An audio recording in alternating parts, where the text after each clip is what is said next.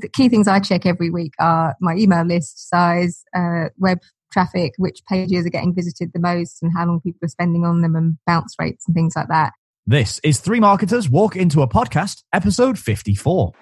You're listening to Three Marketers Walk Into a Podcast, brought to you by the fine folks at Response Suite.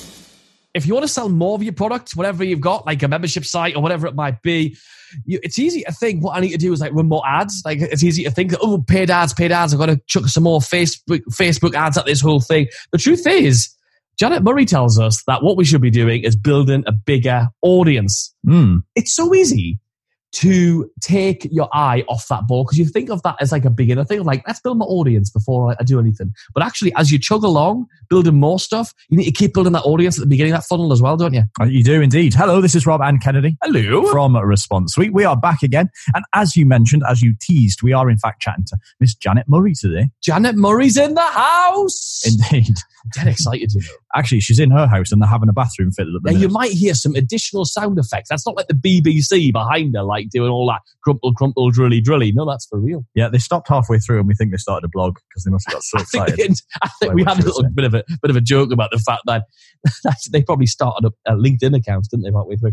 Yeah, this is a really good episode because it is so, like I said in that little teasy intro bit, it is so easy to get obsessed with like, how do we run more ads and tweak our ads and make them more efficient. The truth is, the success of how much stuff you're selling as you're trying to grow is directly related. In fact, it's related to pretty much nothing else other than the influence you have over the audience that you're building. And that's the whole thing. It's so easy to forget to keep building that audience. Mm-hmm. There's some massive people on social media, like on Instagram and stuff, aren't there, who are constantly just building their audience.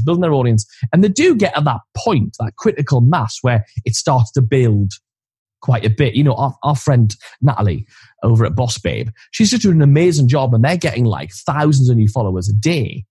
But they've got like 1 million followers now. So they probably don't focus that much on those beginner skills that we've all sort of used. But they're now moving at those strategies. It's really interesting. Yeah, and Janet actually has a really interesting definition of what an audience is and where it fits. And so that is, I think, going to be quite eye-opening for a lot of people.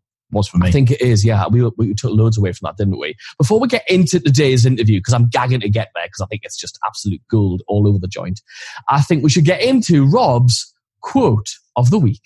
Yes, because as they say, shades of paint have colour, black holes do not. There you go. I'll get you going for the day, won't it? Bit of food for thought for you there. A bit of food for thought. So we're about to head into it now. By the way, thanks to everybody who's been leaving us lovely reviews all over the podcast players. Loving you for that. I'm raising a glass to you right here because, one, that lets us know what your big takeaways are, and we'll love reading those. We're going to start reading some more of those out in future episodes. So if you haven't already, you're welcome to join us on that. So leave us a review over at responsesuite.com/iTunes if you're a fan of the old iTunes or on your favorite podcast player. Thanks to everybody who's been doing that. Not only is it great to read what your big takeaways are, so we can bring you more of that sort of stuff. Also, like to have a bit of chat with you about that. But also, it does help us spread the word and get more ear holes onto the podcast. Loving that. Actually, in chatting to our listeners, we found out that we've got a bunch of people who listen to this who are high-ticket coaches, consultants, or service providers. And basically, that means that they have people applying for stuff that's quite expensive, and then you sell it to them. If that's you, then you probably have some sort of application form. And if you don't have one, you should have one. So what we've done is we've compiled all of our knowledge and know-how and wisdom and learnings and experimentings over the past few years about how you can get more people to apply for your high-ticket programs and stuff into a lovely little guide. It talks about what questions to ask, what colors they should be, what the layout should be, etc. And we want to give it to you for free. Yes, you just pop over to perfectapplicationform.com and it's yours. Just download the Badger. There you go. Badger not included, just so you know. Now, Rob, if I said to you, I could get you a professional speaker to come on this podcast who's going to talk about building a massive audience, who's not just talking about it, not just inspiring people to do it, but actually doing it to sell their own programs, you'd say, Janet Murray? Let's speak to Janet Murray. Janet Murray, welcome to Three Marketers Walk Into a Podcast. Hello, thank you so much for having me. Thank you for being had. It's lovely to have you here. We were just having a bit of a chat before we hit record here about people launching online courses. Everybody should be launching a course these days. Everybody's got some kind of program. But a lot of people get all excited and they get into the weeds of creating their program and figuring out which membership platform to use. But there's a bit that sort of comes before it, which you've been absolutely nailing for years, So what is that big problem that people come up against, Janet? The biggest problem people have when they're launching online programs and memberships is that they don't have the very thing that they need to make it successful, and that's an audience. They need people to sell it to. And so people get all excited and they create courses and memberships up front, and they go out and they try to sell it, and then they get crickets. So when you say audience, what's like your definition of that? Because for some of us, that's like, right, well, I've got a bajillion Instagram followers because, you know, I'm hot and attractive and I wear a bikini. They've got to be the right people as well, though, right? They've got to be the right people. And actually, for me, an audience isn't social media followers. For me, an audience is your mail list, basically, because social media followers, it's all very nice, but people generally aren't on social media to buy. They're on social media to socialize. So while you might make a few sales on social media, actually where most of the sales are going to happen is in your inbox. Hold up, but if anybody knows you, Janet, they know that you're all over LinkedIn. You're doing these fabulous videos every half a second.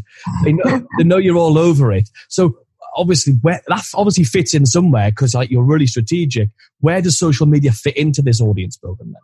So social media is how you build your email list in the first place. So the way I look at it is there's 3 phases to your audience building. So the very first thing you need to do is to build that audience on social media, because if you can't build an audience on social media, if you can't get people to engage with your content, then you're not going to be able to get people to join your email list. Sorry, is there too much banging in the background? No, the banging's banging. Somebody's breaking in, I think, in the background. But that's okay. That's Janet, can you just give us a name chat? Let us know you're still alive. Do we need to have a safe word for during like this? 1 for yes, twice for no. Is that okay? Let me know if that's okay. Because that's fine. Just for the listener, Janet's having a new bathroom put in, and we thought while she can't have a shower, we'll speak to her while she's particularly smelly. That is not actually that far from the truth, actually. Okay, let me know if it gets too noisy. Okay, so for me, there's 3 phases. I'll just go through that again, just so that in case anybody couldn't hear because of the banging in the background. So the first phase is you need to build that audience on social media, because if you haven't got followers on social media and people who are engaging with you, then you're not going to be able to do that. Essential next step is to persuade people to join your email list. But also, if you're not able to create engaging content, if you don't know how to get people to talk back to you on social media, then you're really going to struggle to write engaging email copy and get people to actually buy from you. So my advice always is to start by building your audience on social media, really get to understand what engages people and what kind of content, and the key is to get people to talk back to you. It isn't about numbers of followers or vanity metrics. It's about actually having conversations. The next step, once you've worked out how to do that, is to blog and to get people over to your website. It doesn't necessarily have to be a written blog. It could be a podcast. It could be a YouTube video that you embed on your site. But the key thing is you don't want to be building your audience on somebody else's land. As I don't know if you guys picked up on this a few weeks ago, but there was a massive Facebook problem, wasn't there? Facebook went down for the best part of 24 years. And what happened to me was I had a course launching the next day, but I wasn't really very worried about it because I've got an email list. So I knew that even though it's kind of nice to be able to reinforce what you're doing on social media and remind people that you're selling a course, I was feeling quite smug because I've got an email list. So I knew that even if Facebook, never came back again, I'd be all right. But actually I saw a lot of people really panicking over the interweb because they had courses that they were wanting to promote. They had memberships and things that they were selling, and they were like, oh my God, Facebook's gone down, Instagram's gone down, what am I going to do? So it's a really key thing is that you don't build your audience on somebody else's land. So what you want to do is then attract traffic to your website. How do you attract traffic? Then you create the best content you possibly can. You need to be the best content creator in your space. So you're getting people over to your website. And then when you've got them to your website, what you're then trying to do is to persuade them to give you their email address, which isn't an easy feat, and we can talk more about that, so that you can get them onto your email list. Because once people have actually, actively agreed to give you their email address, then you can sell to them. So that's really the cycle. The bit most people want to do, because this stuff is hard, is they just want to stick in the social media side of it, because I don't know about you, I find it quite fun being on social media, making videos and chatting to people and stuff, but that isn't what makes you consistent recurring income. And if you have got an online course or you've got some kind of membership program that you want to sell, you're not going to well, I met very few people who can actually make a regular income from that. But, you know, there's definitely a lot of truth in the fact that the money is in the list. Yeah, I mean, I was gutted when Facebook went down for that few hours because I was like, well, now where am I going to post a picture of my dinner? You know, like I had nobody to show that to. I was You've now got Yorkshire puddings which haven't been seen by the world. Exactly. Yeah. I send my daughter pictures of like cute animals all day. That's what I use Facebook. And yeah, we were struggling for about 24 hours. So I guess the platform that you're going to use is important if you're going to create an audience of people who are engaged and they're in your niche, if they're in your market. So how do you determine where to actually build this first step, this social media bit? Because obviously there's a billion platforms now. Okay, so my first bit of advice is not to try and be everywhere at once. I mean, ideally, I'm everywhere. Like once you've been doing it a while, then, you know, try and be everywhere. But when you're first starting out, I would pick 1 or 2 platforms, and it needs to be where your audience are hanging out. So sometimes my clients say to me, oh, but I really like Instagram. Well, that's fine. But if your clients are on LinkedIn, then you need to be on LinkedIn. So the first thing you need to find out is your ideal clients, where are they hanging out the most? And then you need to go and hang out there too.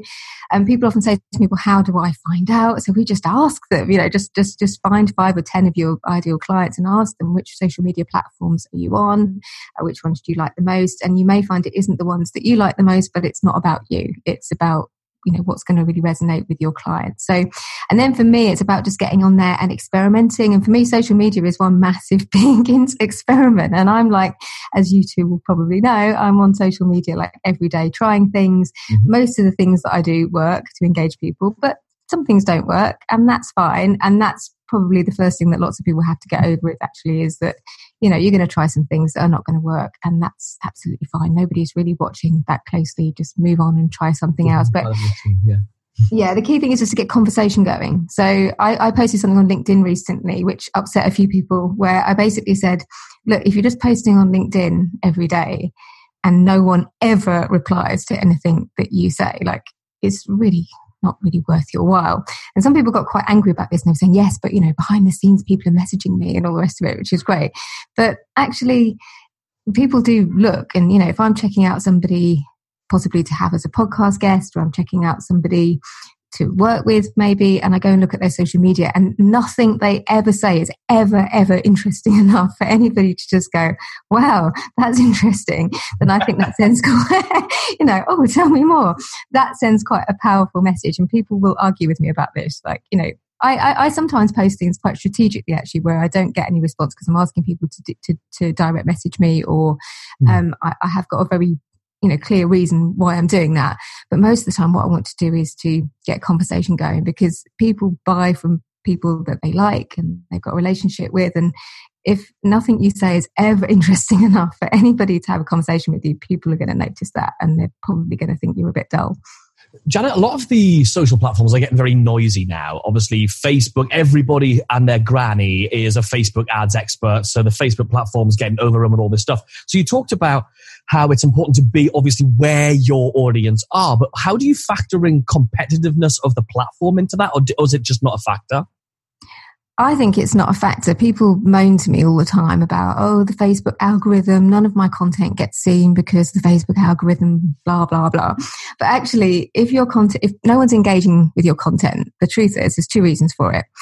One is that your content just isn't interesting enough, you know, and you have to face facts, and you just have to be more interesting. And secondly, you haven't done the thing that all of us need to do when we first start on a platform, the thing that nobody talks about.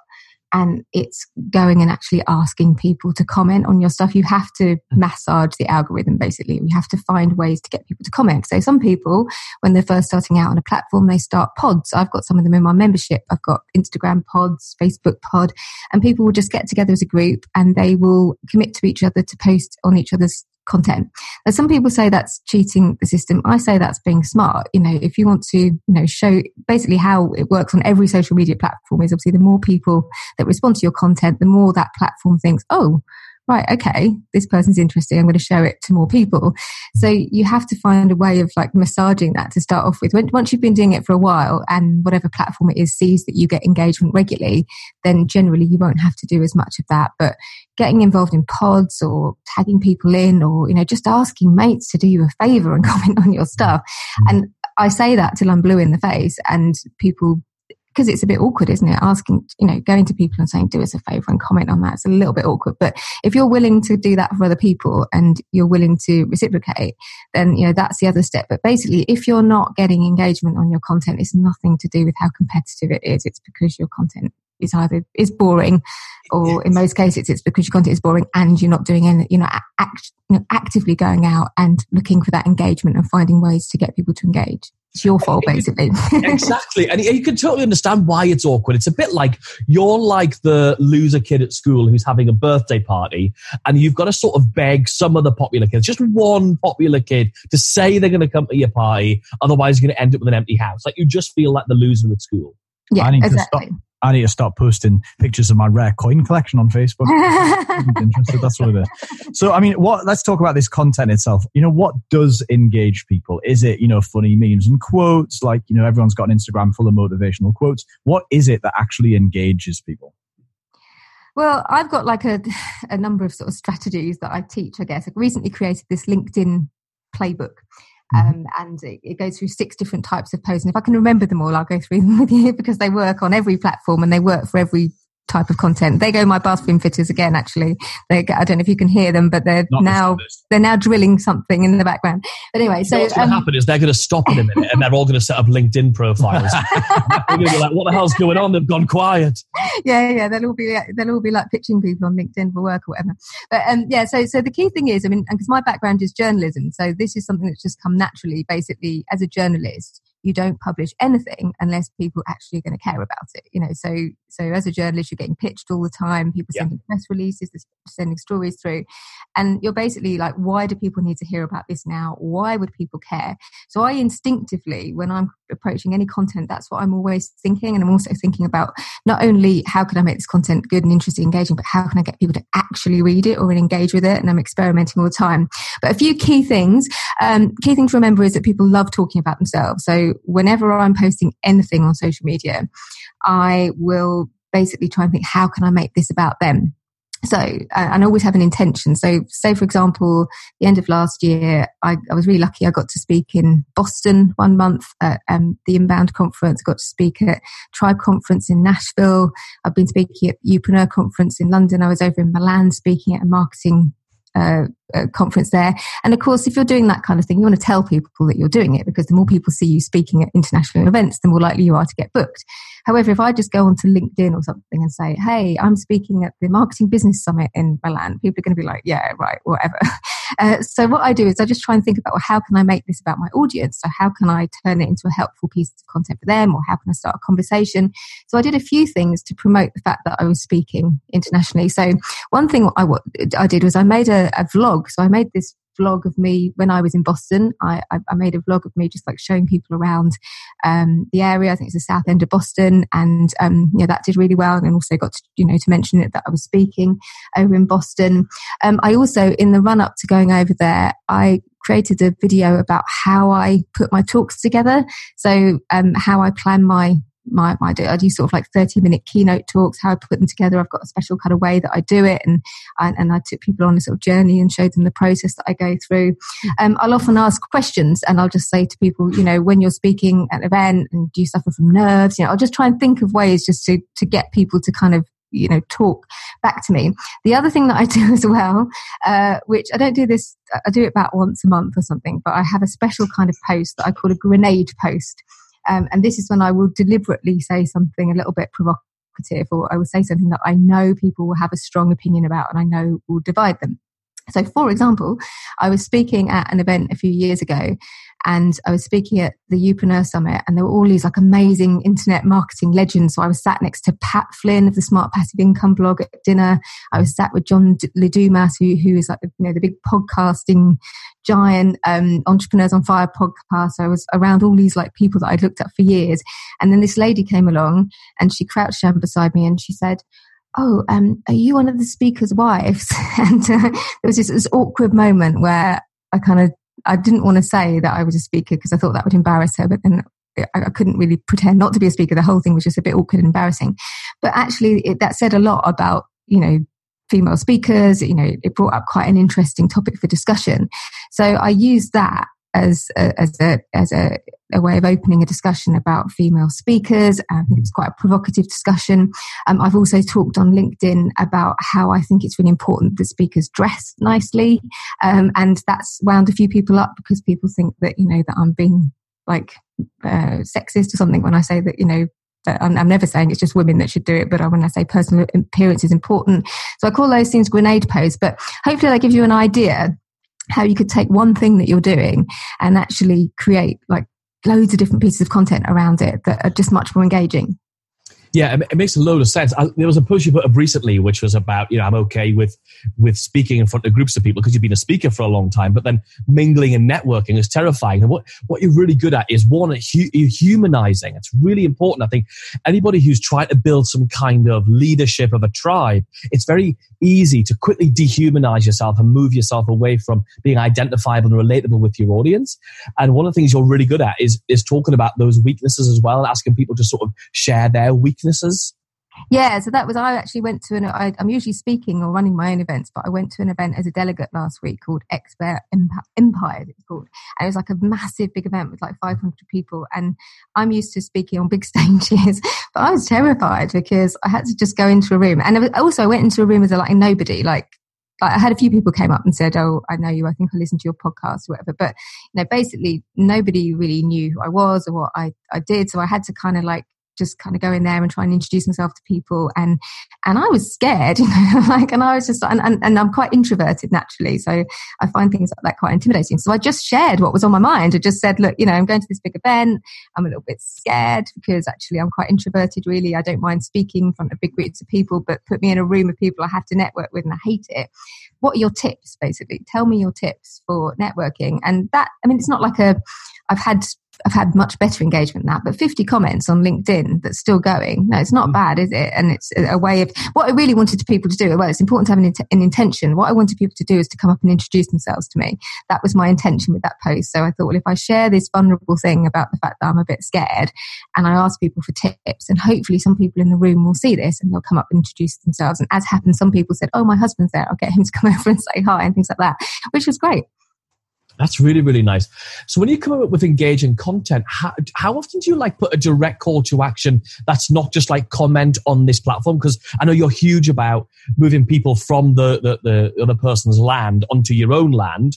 That is your email list. How often are you doing some direct call to action which moves them across onto your own land? Is it every post? Is it regularly? How does that work? As much as I can, but you have to be a bit careful actually, because LinkedIn and Facebook, I think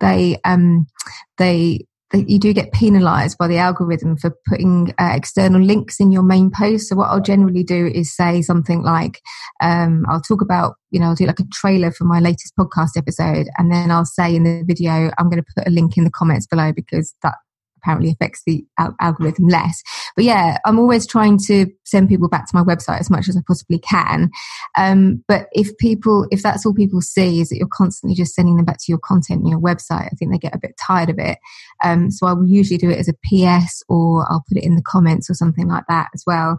So it is kind of really important. Which the other thing that's really important as well is you have to make, with any kind of content engagement, you have to make it as easy as possible for people to engage. We're all very simple people, and we can't, if there's too much information and too many choices, we just can't cope. So sometimes I see people posting on social media and they've got this really long involved post, and you read it and you're not really sure what they want you to do at the end of it. So I will often say something like, just let me know in the comments, do you agree or disagree? Or sometimes I will actually give quite specific yes, I think there's, B, I think the other, or I'm trying to think, yes or no. Just try and make it as easy as possible and only ever give one call to action, because sometimes I see people saying, "Oh, you can go and listen to my podcast, or you can go to my website and look at this, or you can do this." And then by that time, everybody's lost interest. So I think it's just being really clear with every piece of content. What one thing do you want people to do? And ideally that is heading back to your website. But it might not always be. It might actually just be, having a conversation with you. And then the next step might be, something that I do quite a lot of my podcast. It can be really hard, even if you're creating really useful podcast episodes, is to actually get people to respond on the post. So if you just post, I don't know if you ever experienced this, but if you just post, hey, my new podcast episode's out and it's on this, doesn't matter how useful it is, like how to generate like millions of pounds in passive income or whatever it might be. If you just post it like that, people will generally just go, yeah, or whatever. So I try and ask questions to qualify people, even just to listen to podcasts. So I'll say something like, if my latest podcast episode is on how to generate passive income, I'll ask a question, say, look, are you interested in generating passive income?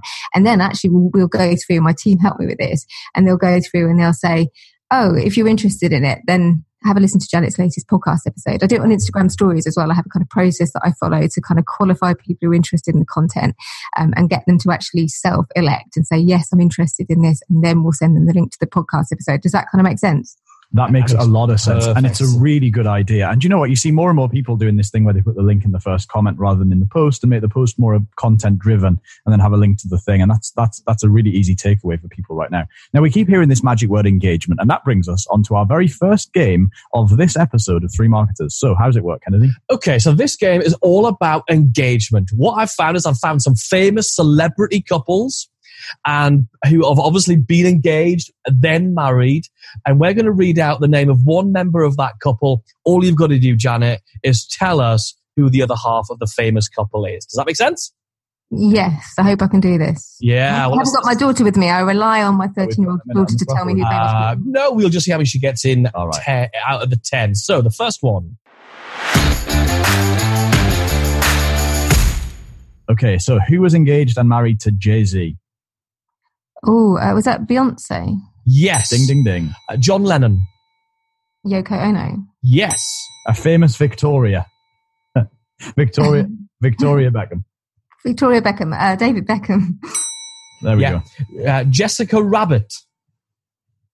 Oh, God, I don't know. Oh, God. You can pass. I can pass. Yeah, pass.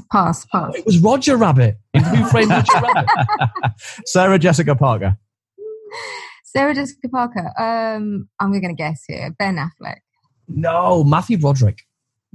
The next one is Minnie Mouse.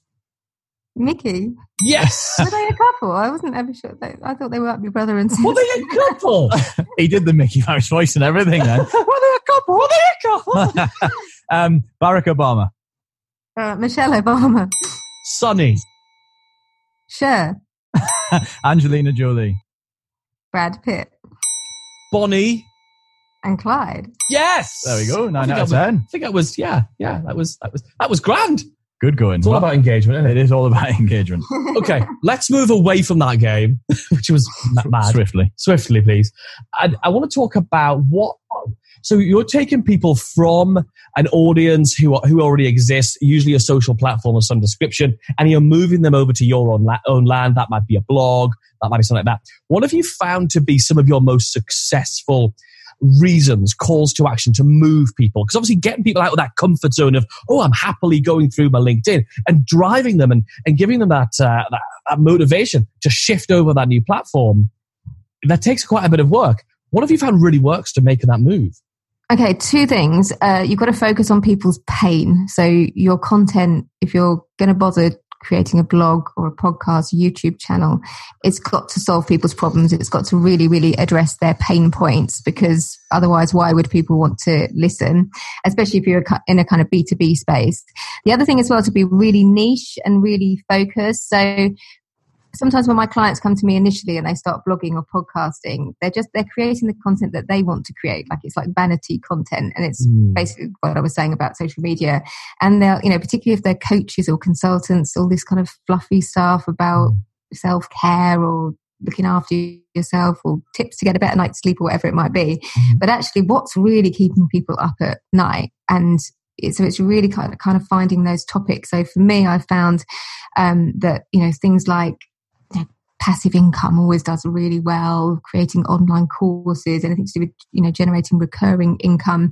I had a podcast episode really recently, which was about putting coaching and consultancy packages together, because those kind of things, I don't know if I'm allowed to sort of say naughty words on here, but yeah, go ahead. Yeah, they're real sort of ball ache, those kind of things that are a real pain. That's not really a bad word, is it? Yeah. But those sort of football's really painful. Yeah, it's painful. Yeah. So those sort of things that are a real pain point for people, and that they find really difficult. Email marketing, anything I do to do with list building, getting people to your email list, creating lead magnets, anything like that. Just solving people's problems, making their day easier. And if you can give people a quick win through your free content, if they can go away and they can implement something that you've said and they can get results, then they're obviously much more likely to then want to get their credit card out and pay you for your paid products or services. So as you've got this sort of tiered process, if you like, of you find people on social media, push them to your blog, and eventually push them to opt in and join your list, or maybe go straight from social to the list. What I kind of want to know is, do you then at any point have a paid call to action in social media? Or is it like, I don't sell to the people on my socials at all, I only sell to them once they're on the list?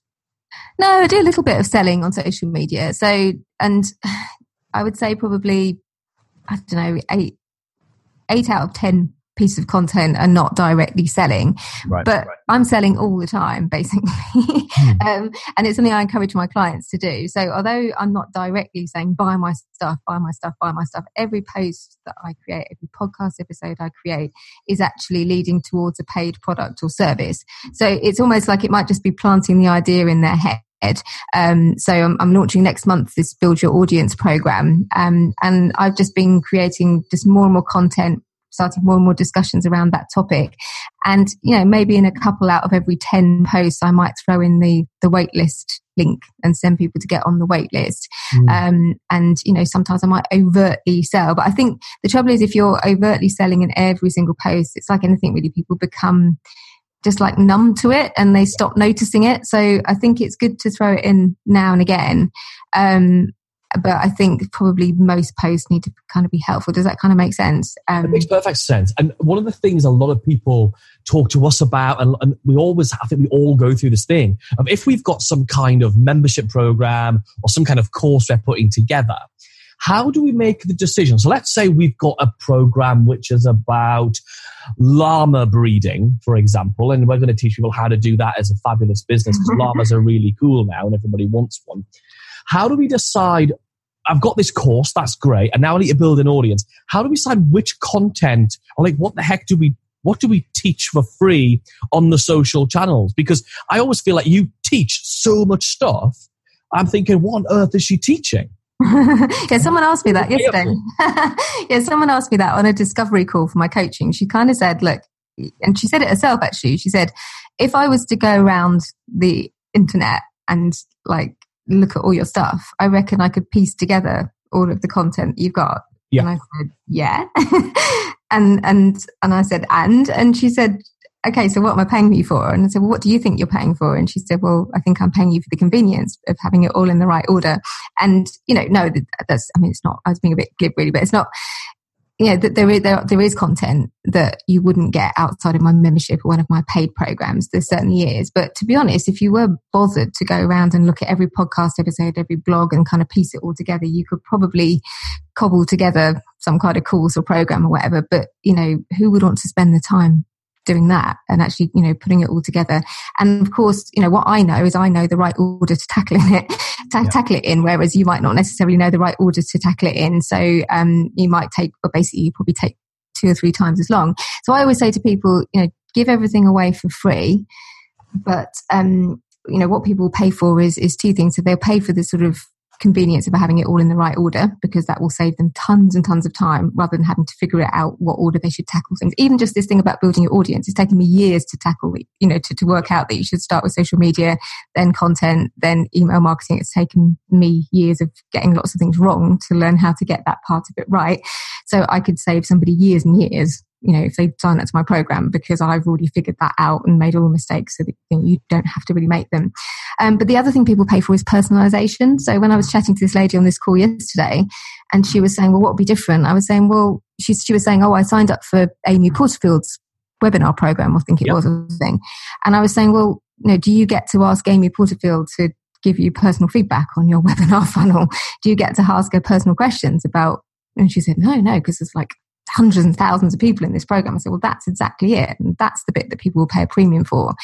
Because I don't know about you, I've bought loads of online courses and programs, and then it might be really good content, but at some point you're going to stop and ask yourself, well, how does this apply to me? And you're just going to want to ask that question. I've got a coach I'm working with at the moment. And yesterday I was like texting him about something that happened in my business, and I just wanted somebody to like, can you give me the answer? And just so I didn't have to figure it out for myself and get it wrong loads of times.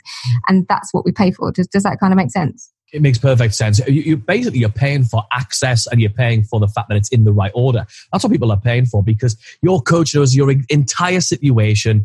You're not thinking, yes, but that doesn't apply to me. Because we all get those sort of thoughts all the time, don't we? Yeah, indeed. I tell you what, I've got one quick question here. How do you sort of track and monitor the growth of your audience? Because obviously you get to watch the Instagram number go up or the LinkedIn number go up. But in terms of like, what do you do? Do you keep it in a spreadsheet? What do you do in terms of that tracking and monitoring the growth and the progress of your audience? Yeah, I'm a bit old school, actually. I'm sure there's much better ways of doing it, but I do actually keep it on a spreadsheet. We do too, other side. Yeah. So I just check the key things I check every week are my email list size, web traffic, which pages are getting visited the most and how long people are spending on them, and bounce rates and things like that. Social media following, I am tracking it, but as I say, it's kind of a bit of a vanity measure, I think. Obviously, it stands to reason that the more followers you've got, as long as they're the right kind of followers, you're probably going to make more sales. There was one thing actually I wanted to add about the how much stuff you give away for free, actually, which I think is important, is I shut down my Facebook group at the end of last year. Which my free Facebook group, it had 13,500 members, and I've got a whole podcast episode about why I did it. But basically, I went to all this trouble to build up this Facebook group, and I just found that I got to the stage where I just wasn't attracting the right kind of people in there. Whereas it was a really great place to attract leads and sales and to talk to my audience and nurture whatever. It just wasn't working. And also, what had happened, I think, is that my audience weren't being trained to buy, and I think that's really important. Give all your best stuff away for free, but at the same time, I think you have to make your audience has to know that you mean business and that actually you do sell stuff. Because I've had this had it happen a little bit to me, but I've had some clients who literally, like, every time they try and put out a paid offer, their audience just go nuts. My friend Jessica, she calls it baby bird syndrome. Jessica Lorimer, sales expert, baby bird syndrome. So you keep giving all this stuff away, and you give it away and give it away and give it away. But then when you suddenly go, right, I've got a paid program, like, they all get really fretful, and then they start getting angry and falling out of the nest and getting upset, and it's because you've been feeding them all this stuff, and that now you're like, oh, actually you've got to survive on your own. So I would always say to people, if you are starting out online, then put out paid offers as early as you can, even if it's a small thing like 10 quid, 20 quid or whatever. I've got a really interesting example of that, actually, because then people will know that you mean business and you're not just there giving away freebies. Yes, you'll give lots of useful free information, but you will be asking people to take the next step. We did a really interesting experiment recently. My LinkedIn content strategy guide, normally I would have given that away. It's just like a PDF guide. It has 6 different styles of LinkedIn posts that are guaranteed to get engagement, and it's got like examples and pictures, and it's a really helpful piece of content. Ordinarily I would have given that away for free, but what we noticed, I've got another really popular lead magnet which has been popular for years and years, but we noticed that only like 20-30% of people were actually, they were signing up for it, but were only actually downloading it, about 20-30%. Wow. So we decided just to charge £10 for this LinkedIn content strategy guide. We sold probably only a fraction, maybe 10% of what we otherwise would have got. But 80% of those people had downloaded it within 24 hours. And I think that's quite it says quite a lot, actually. When people pay, they pay attention. I think as well, what it allows you to do is say, where am I going to put the value here? So if you've got a free Facebook group where you're in there all the time, so now they've got access to you, you answer their questions every day, and you're giving them free content and free training every few days. Now they've got content, it's in some kind of order because there's a timeline in there, and they've got access to you. It's like, what am I paying for if I'm going to move up that level? I think it's very, very interesting. We have talked to some other guests in the past about how they overcome that. It's very, very interesting. Now, we're going to interrupt this episode one more time for the second and our favourite game of the episode. Here's how it works. My colleague Kennedy here, is going to sing a song for you now, Janet. Yeah, look at you. He's going to sing a song, but he's going to sing a song in the style of a traditional British pub singer, which means that some of the words may be somewhat confused and disguised. Your job, Janet, and dear listener at home, is simply to guess what song Kennedy sings. You don't want to miss out on more of these fabulous nuggets, do you? Make sure you subscribe to the 3 Marketers podcast now on your podcast player. It's fish that you been to pay, and you been to pay. It's a fish that I be, and you been to shit, baby. It's a bed to bed. Colin, our developer, sat in the corner with his shoulders going up and down, laughing. Janet, any idea? Oh my God! I pride myself on being one of those people that can spot a song. Like you're the one everyone wants on the music quiz team, aren't you? Yeah. That's the only bit that I can do. Usually when you hear songs, they've got like a melody and stuff, though, haven't they? Yeah. Do I get a second go? Because no, you definitely bloody don't. The only thing I could think of it vaguely might have sounded like was like Pack Up Your Travels. Oh, in an old kit bag. So close. But wrong.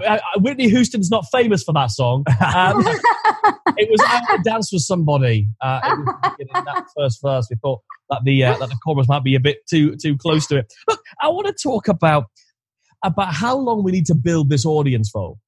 That's how this whole conversation began. That's what we really wanted to talk to you about. Because let's say that I've got a course I'm about to release. How long do we need to plan beforehand with our audience to have shifted the conversation, the topic, the subject matter of our content to be talking and leading up to that before we actually announce the course? Okay, so I would say if you already have an audience, then probably about 90 days, I would say I would allow yourself. Oh, if wow. you're starting from scratch and you don't have any audience at all, then I think it takes a good year to build an audience. And it depends on your numbers as well. I've got an audience calculator that I've created because I was so frustrated with basically my clients launching things that flopped because they were like, you know, they'd say, I'm going to launch this online course on whatever it might be. And then I'd say, how many people have you got on your email list? And they say 40. And I'd say, well, the average conversion for online sales is 1 to 2%. So you're actually not even going to make one sale, you know, based on your email list. So this has actually really helped to drive home the point. And what they can do is I can give you a link to this as well. They can tap in what their target sales are. So if they want to sell 100 courses, they want to sell 10 courses, whatever it is. So it obviously is a little bit based on how many you want to sell. But generally I find, you know, I would start, if I've got a course I'm going to be launching, I would start to kind of drip feed like little mentions of it and start getting people involved, get them to vote on different logos, show them some of the artwork, like show them some of the content, maybe just get into a conversation about it up to about 90 days beforehand. And then I'd say about a year. If you don't have any audience at all, I would say go with a year. And then if it takes you less than that, then well done. But most people, it takes them at least a year to build an audience of the size that you need to launch an online course or program. Wow. So you're saying give yourself a year of building that audience without even trying to put anything on sale. That's a hell of a commitment though, isn't it? Well, you know, maybe put a small thing on sale. So put a PDF guide or something like that. But yeah, like a LinkedIn one or something. Like a LinkedIn guide or something like that. Yeah, just like a LinkedIn content strategy guide. And if you want to buy it, you can go to.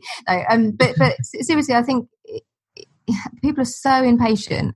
And I think you have to ask yourself this question. Like, if you saw, would you buy, you know, people often say to me, I've got this, I'm going to do this $2,000 coaching course or something. Well, would you buy a $2,000 coaching course or even a $200 coaching course from somebody that you had no relationship with? You didn't know the content, you didn't know them. This is why things like podcasting and blogging is so important, particularly things like podcasting, because people really feel like they get to know you. And so I was talking to a lady yesterday who's going to come and do one of my high-end coaching programs. And she was saying, I've literally been listening to your podcast for years. Like, I take loads of notes. And so she already sold, like she already wanted to work with me, and the call was almost like a formality.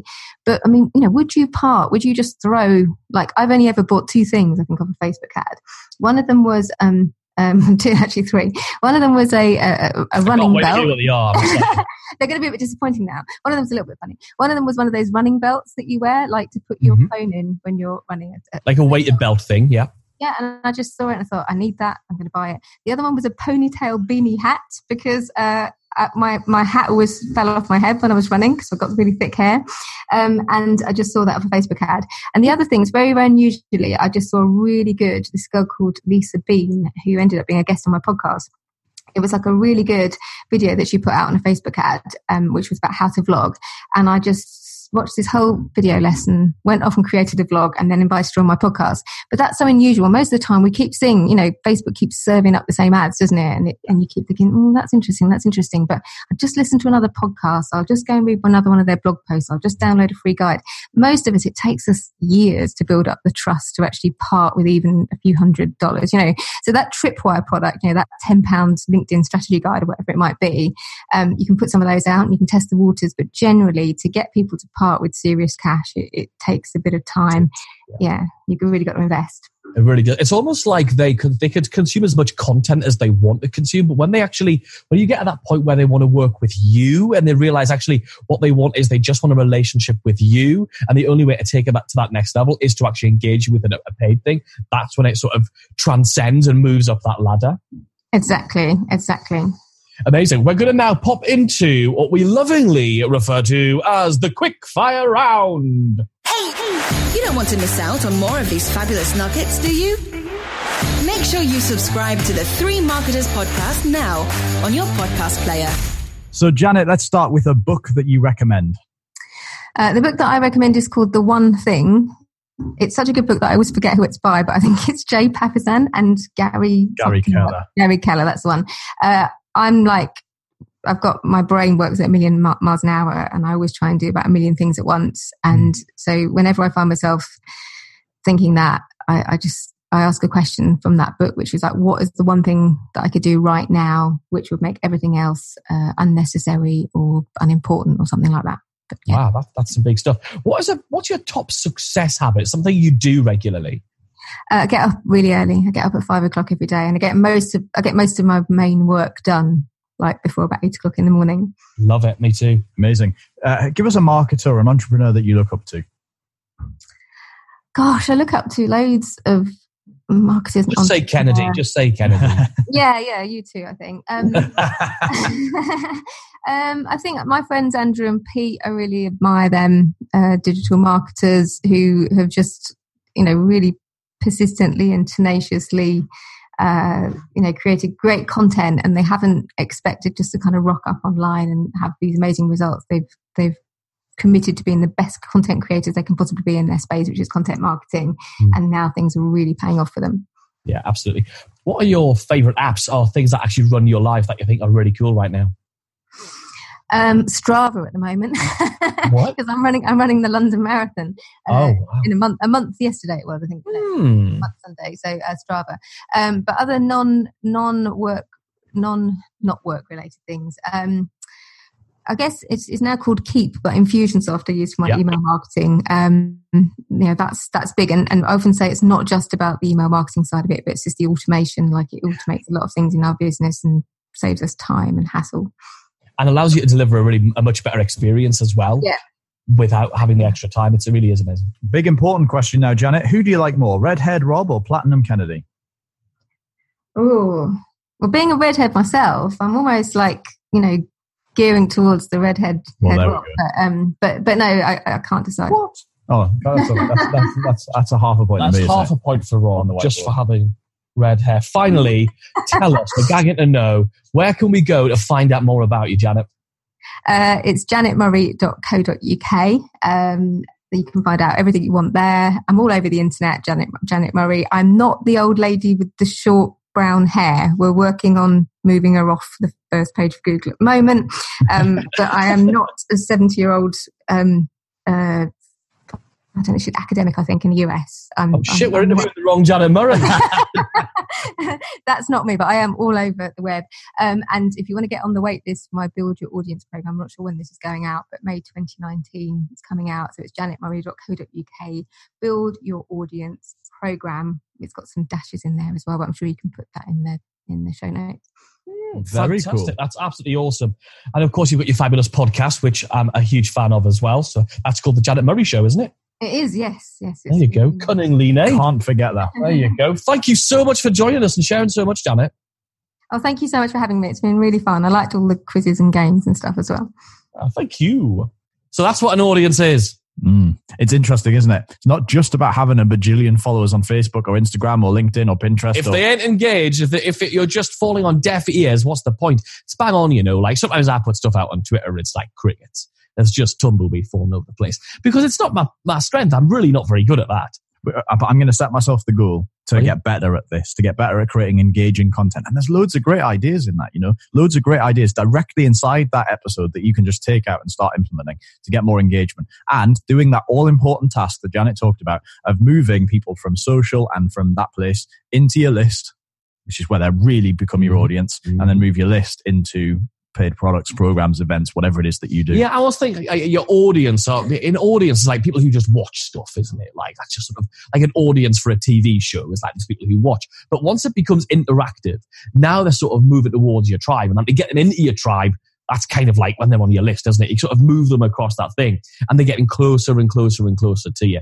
Interesting to think about your content in that way, I suppose, as well. Like, do you give them a bit more of an insight to you so they feel a bit closer to you once they're on your email list? Worth thinking about, like. Very, very cool. Now, if you've enjoyed this episode, which I know you have, and you've missed anything or you just want to catch up on some of the details, we've put all of the show notes together for you in lovely bullet-pointed fashion over at blog.responsesuite.com/054.